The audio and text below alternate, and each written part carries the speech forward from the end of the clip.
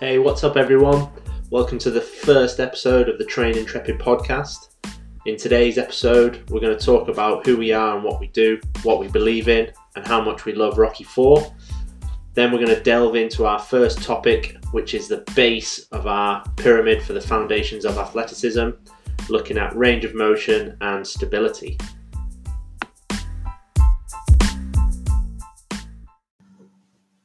All right, guys, welcome in. First episode of the Train Intrepid podcast.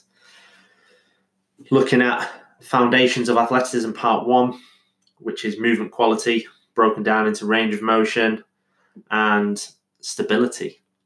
And also that dreaded word, warm-ups. So this is my attempt at giving you some fitness knowledge, talking at an imaginary audience for hopefully at least 30 minutes. If you're lucky, may be able to keep it going until we're at the 45-minute mark. I've never done this before, so we'll just see how it goes. And hopefully you guys stay along for the ride.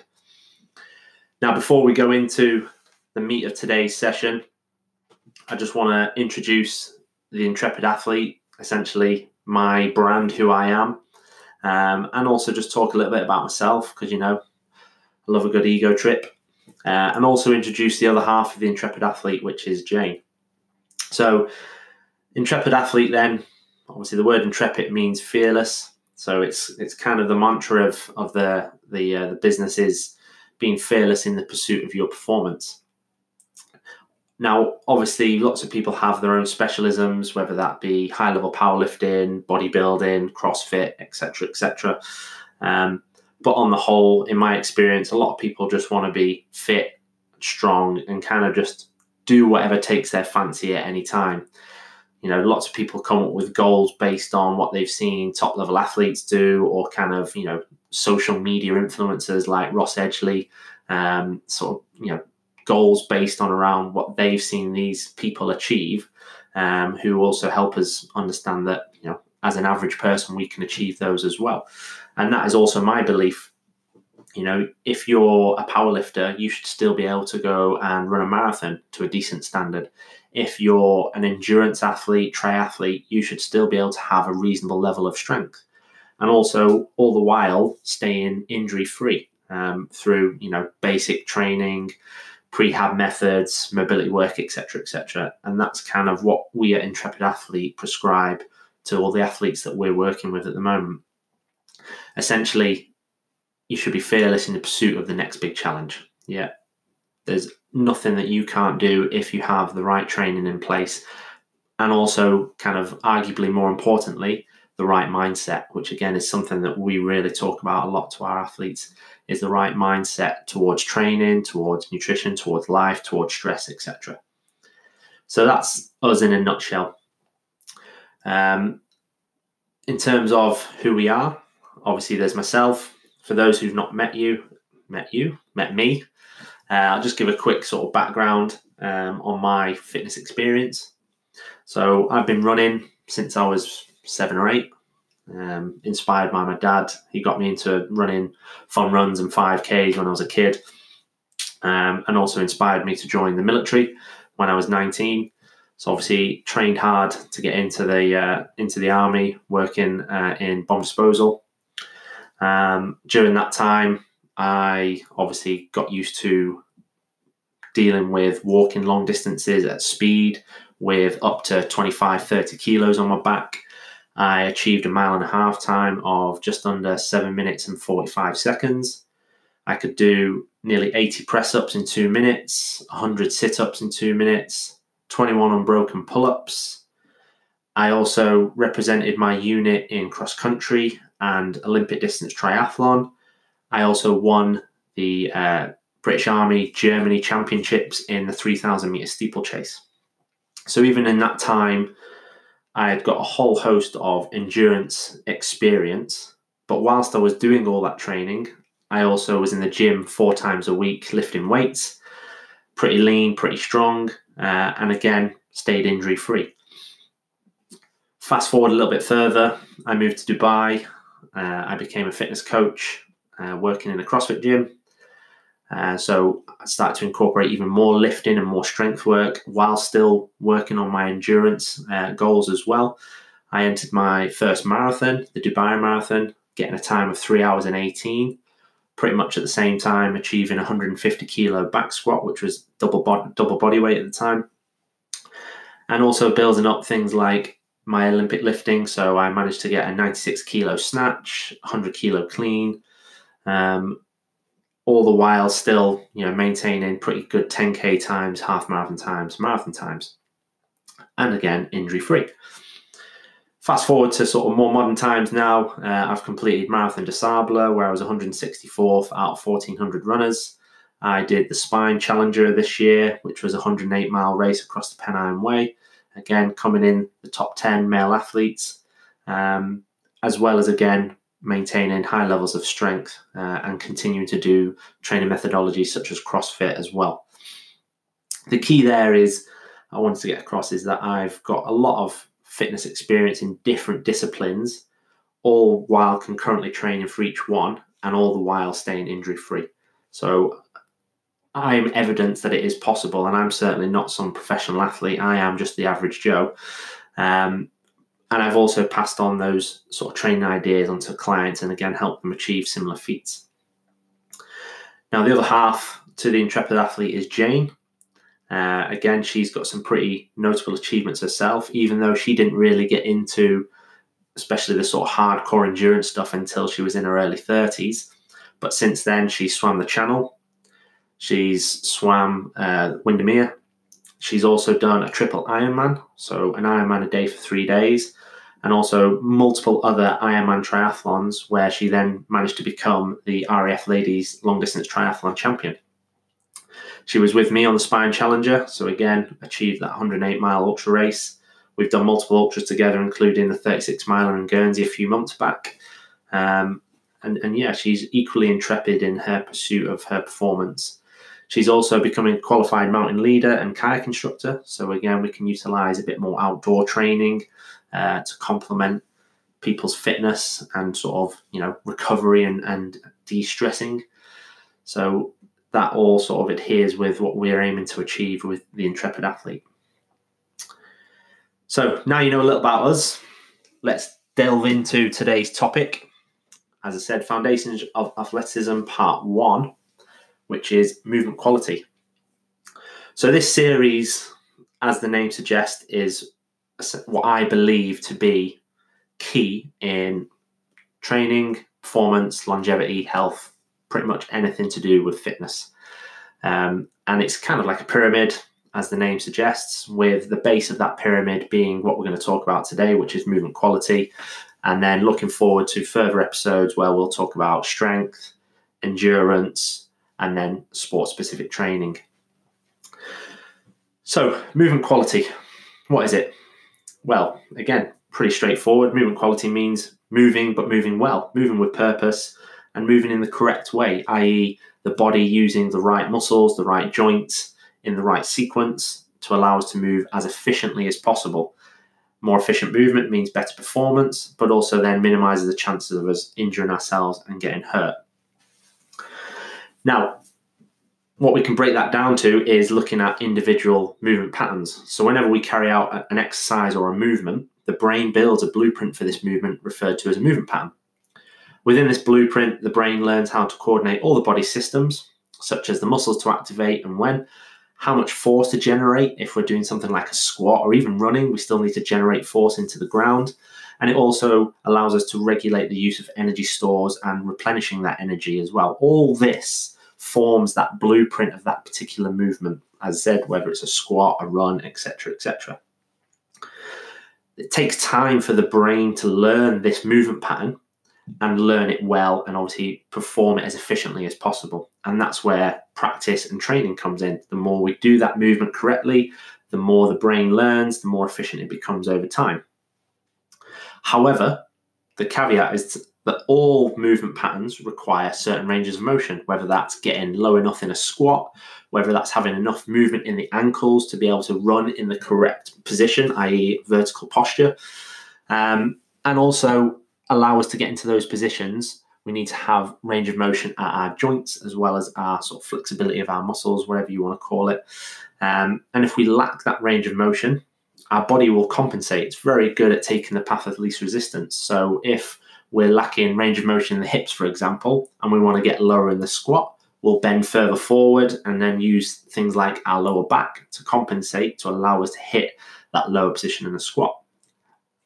Initially, no big deal. You probably get away with it. But over time, you'll obviously then start building that compensation, which will then build that movement pattern in a faulty position and ingrain it into the brain, which can be very hard to undo. And obviously, the longer we use these other muscles and other joints that aren't designed for that particular movement pattern, the more chances we increase our risk of injury.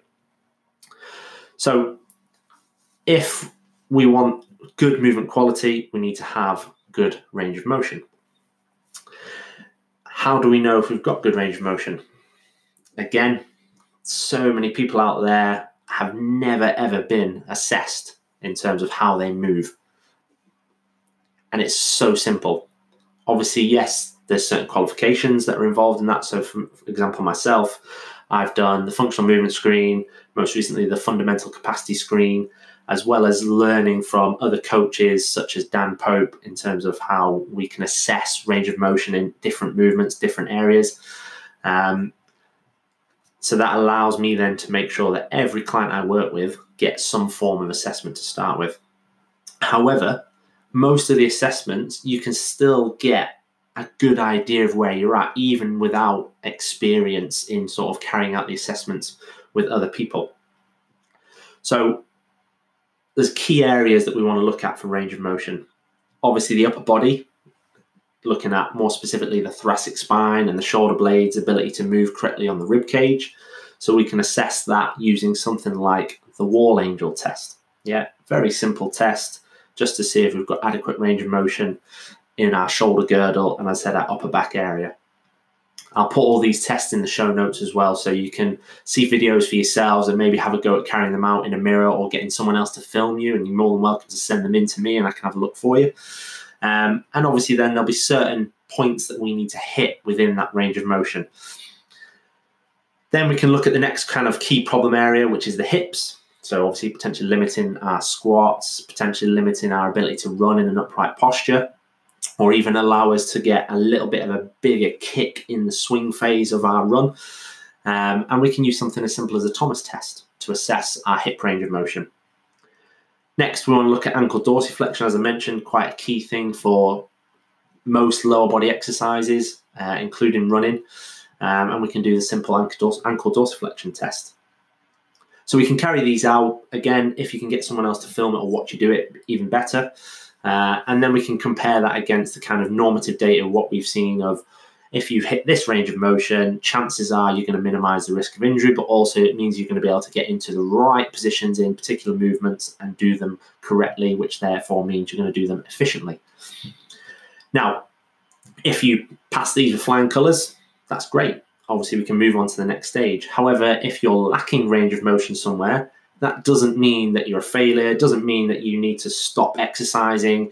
All it means is that you need to take a look at what exercises you can do and what exercises that at this point in time you maybe shouldn't be doing, because as we said, you'll develop poor movement patterns and then it'll be very hard to undo those once you get adequate ranges of motion. So for example, if you really struggle with your hips and we can see that affects your squat, then at this time maybe we leave the squat to one side for now and we look at lunges, step-ups, split squats, things like that, which are just as effective at building quad strength, glute strength, etc., hip stability, but without the risk of you performing a poor movement pattern.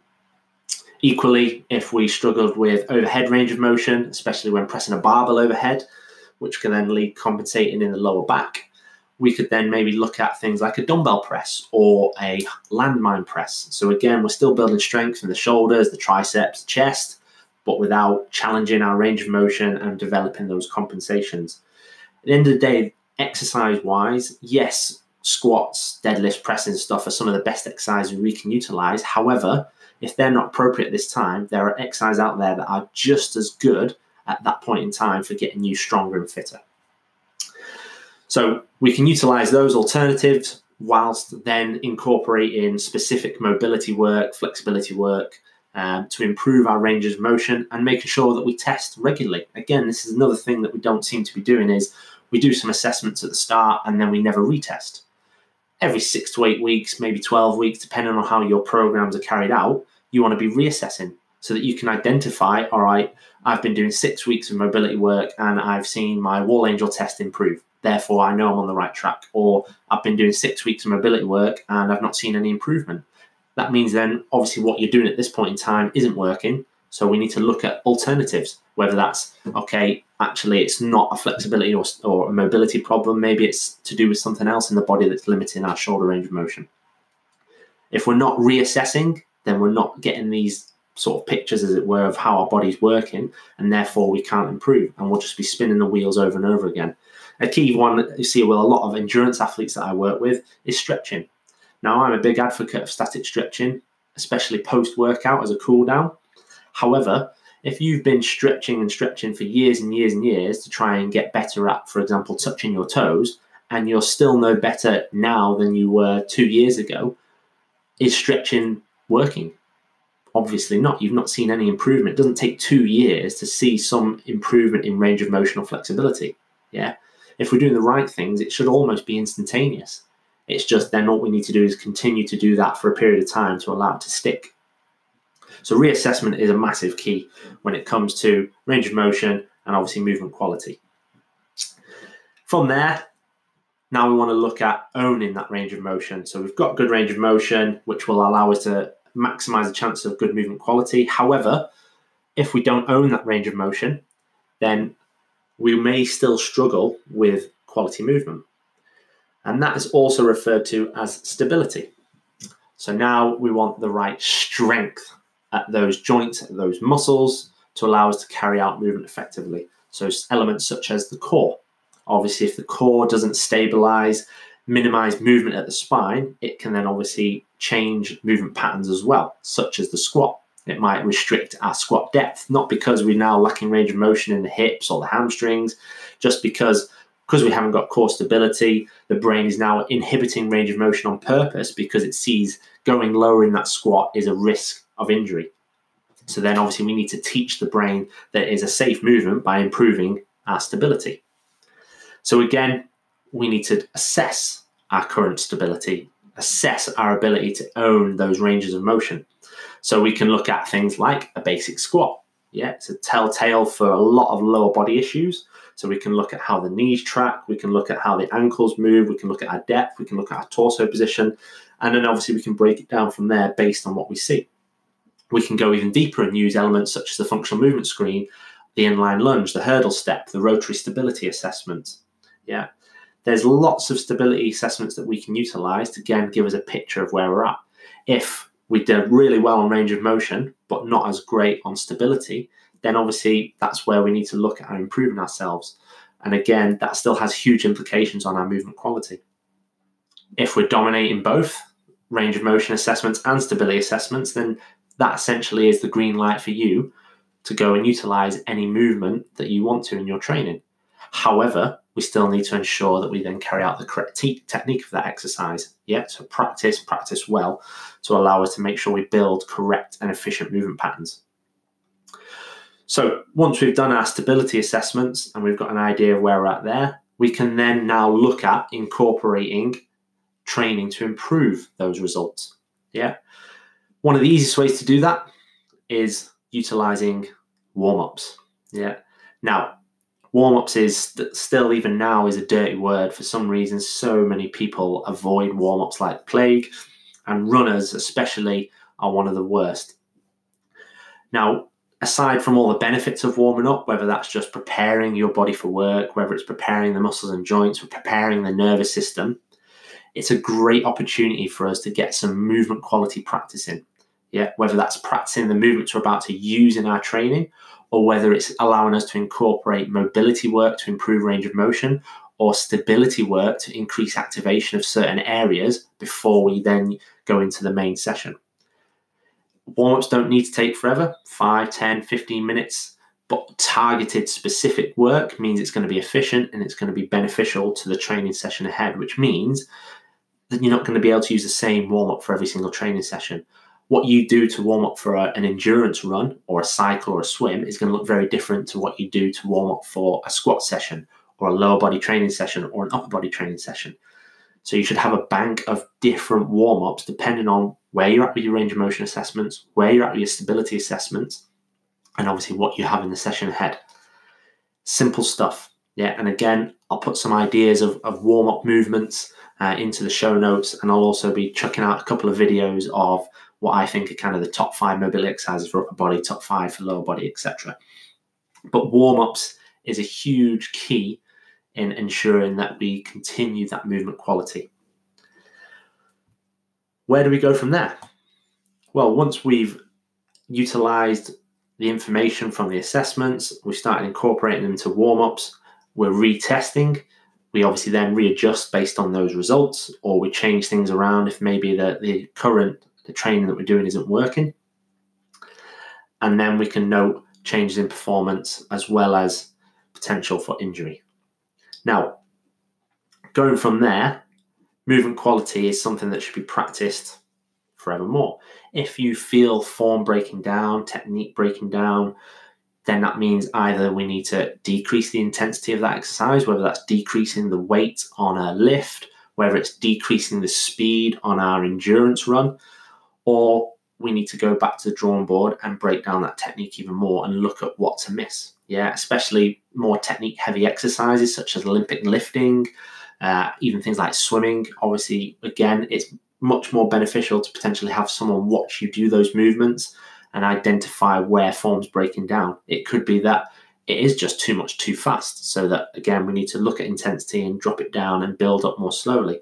But it also could be that as we're getting higher in that intensity, something else isn't doing its job.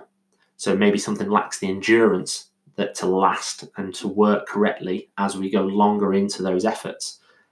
So again, that's something that we need to assess periodically as we're carrying out our main sessions and our main training. So all that in a nutshell is movement quality. If we're following those basic steps and really ensuring that we've got the best movement patterns, the best movement quality, performance is going to be increased. So in running, for example, if we have the right range of motion, it means we can keep the correct posture, we can keep the correct cadence when we're running, which then means we're going to have much better run economy. So we're going to be more efficient, which means it takes less effort to run the same distance. So we're going to be faster, using less energy, but also we're going to use the right muscles, the right joints, and therefore massively minimize the risk of injuring ourselves. As I said, 33 years of training so far to various high intensities, various disciplines, and as soon as anything rears its head in terms of a niggle, not that I've had many, I then go straight into the protocols I've just spoke about, reassessing areas, looking at what's potentially amiss, and obviously adjusting and incorporating certain elements into my training to make sure that it never turns out to be a full-blown injury. Now, if you have any further questions on that, feel free to drop me a line. And obviously, like I said, I'll put loads more information in the show notes. But essentially, there is your first base to the pyramid that is foundations of athleticism. I'll be back in a short minute to continue. All right, guys, welcome back. Just had to have a quick break there, check out a bit of the Rocky IV training montage for a bit of inspiration, just to help us go into the next element of movement quality, which is balance. So balance of strength, balance of movement in various patterns, planes of motion, which I'll expand on in a second, but just having that balance within all our structures and our muscles and our joints, just again minimize the chances of us developing compensations, whether that's having stronger quads than hamstrings, which means again if the hamstrings are weaker, quads are going to do more work than they should, which potentially could overload the knee joints and lead to little niggles down the line. So we want to ensure we have balance in our training, and one of the easiest ways to do that is to break movement patterns down into categories. So our aim is to incorporate these movement categories in the majority of our training, with the first category being the squat. So front squats, back squats, goblet squats, anything that's kind of what's known as knee dominant can be classed as a squat movement pattern. So we're now focusing on working the quadriceps and the glutes are the sort of main muscles utilized. Moving on from there, we want to then incorporate the lunge pattern. So single leg exercise now to help, again, make sure we're building balance of strength between left and right, as well as complementing our squat pattern in different ways.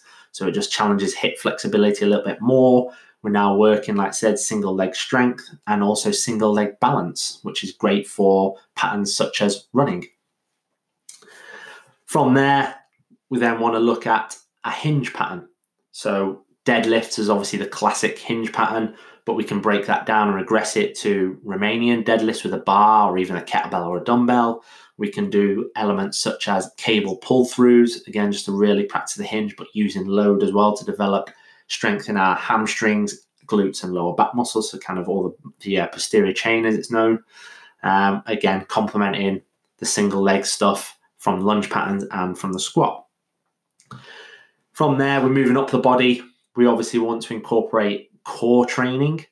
So core exercises that hit the front, the sides, and the back. So things like your rectus abdominis muscles, your internal external obliques, and obviously your lower back muscles, which are known as the erector spinae. So elements such as your ab wheel rollouts, your power loft presses, back extensions, or good mornings are great ways to challenge the core in those respects. And then finally, looking at breaking the upper body training into push patterns and pull patterns. So pushing patterns, we're now looking at developing the shoulders, the chest, the triceps. We can break that down into horizontal pressing and vertical pressing. So for horizontal, we're looking at things like your press ups, your bench press. From the vertical perspective, now we're looking at your dumbbell presses, your barbell presses. Again, it's good to incorporate bars and dumbbells so that we're getting more full body elements with the barbells and allow us to use a little bit more weight, but also using dumbbells, kettlebells to get that single arm element to again help make sure we build balance between left and right. Same goes for your pull pattern, horizontal and vertical. So horizontal, we can look at barbell rows, one arm rows, ring rows, etc. And then our vertical pulling pattern, we can look at lat pull down and obviously the classic pull-ups and chin-ups. That's all working our biceps and our back muscles such as the lats and the traps. So straight away there, just from those basic movement patterns, you can see how we're getting symmetry along all the major muscle groups. And again, incorporating single arm, single leg stuff just allows us to get equal strength between sides. And that all leads to that balance that I speak of. On top of that though, it's really beneficial to incorporate some kind of more primal movement patterns and types of training. So things like carries, throwing, jumping, elements that again you see in Rocky IV when he goes back to old school forms of training to beat the Russian monster that's using all this technology, etc., to be able to win, as it were. Rocky incorporates the basics, but does them well, does them to the full ability he can, and obviously that allows him to dominate. I truly believe as well those basic patterns are just really good at helping build that balance I've spoke of, set you up nicely for your sport-specific training, and also just incorporate a bit of variety and a bit of fun into your training.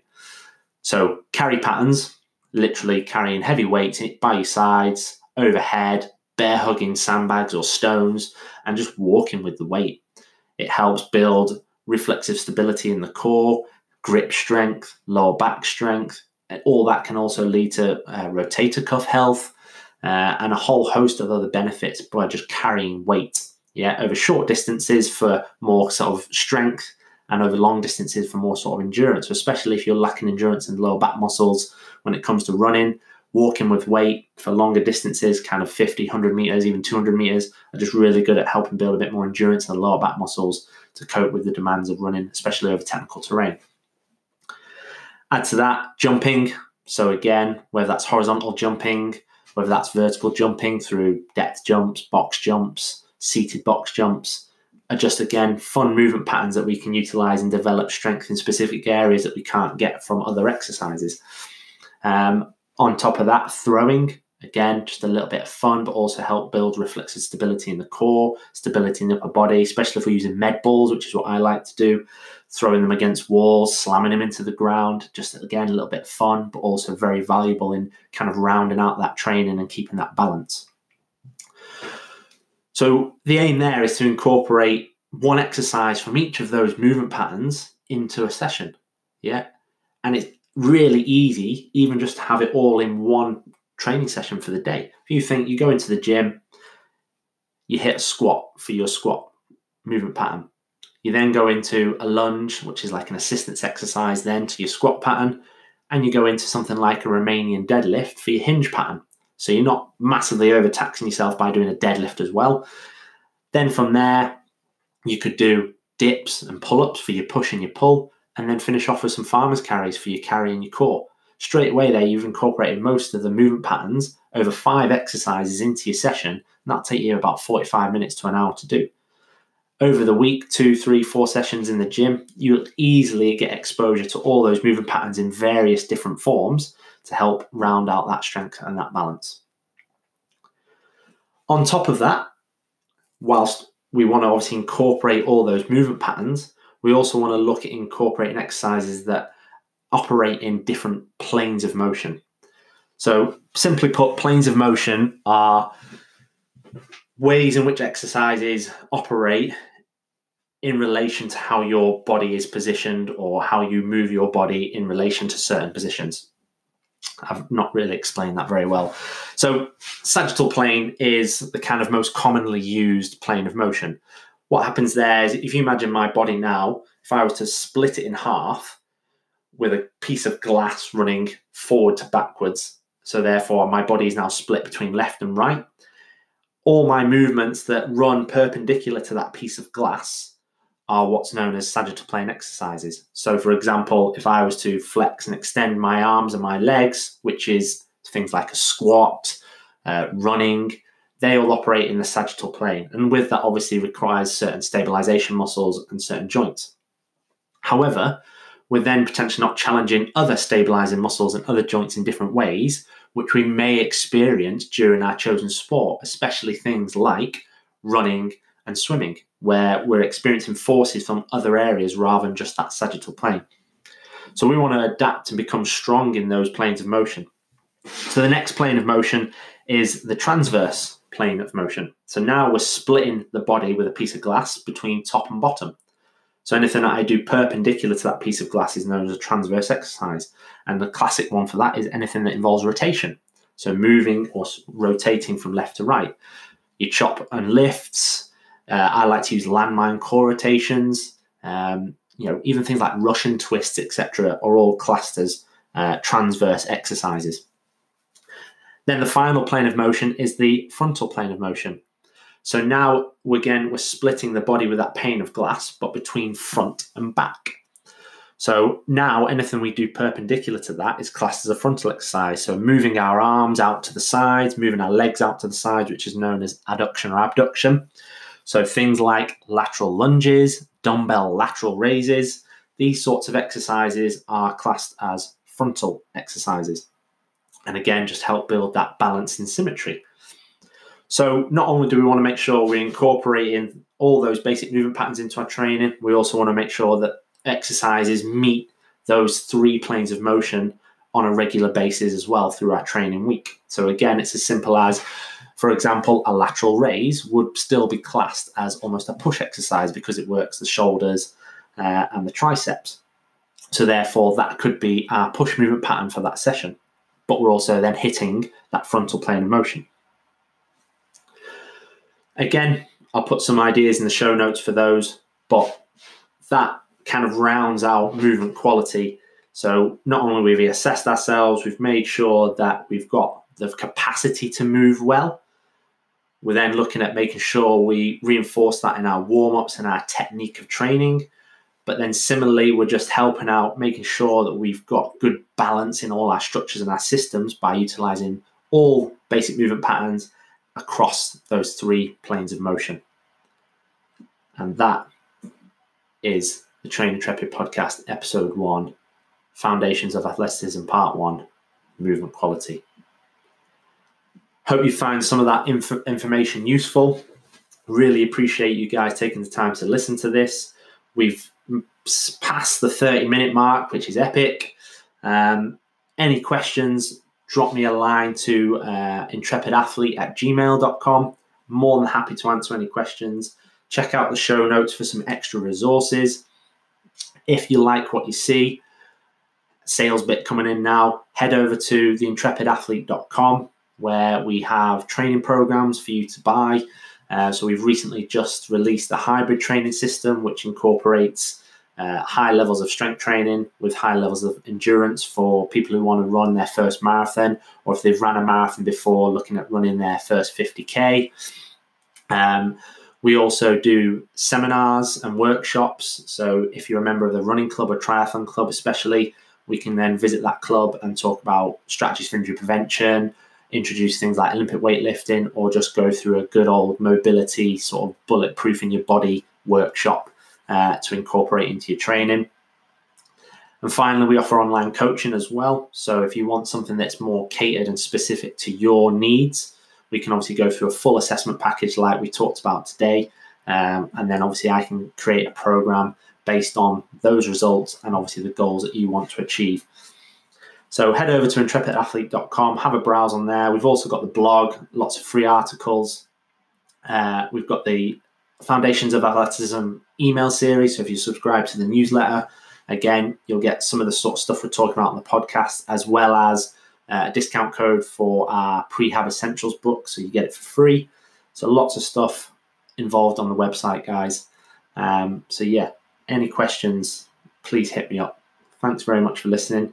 Look forward to the next episode where we'll look at resistance training and strength training, especially for endurance athletes who don't utilize it enough, but just the benefits in general of being strong.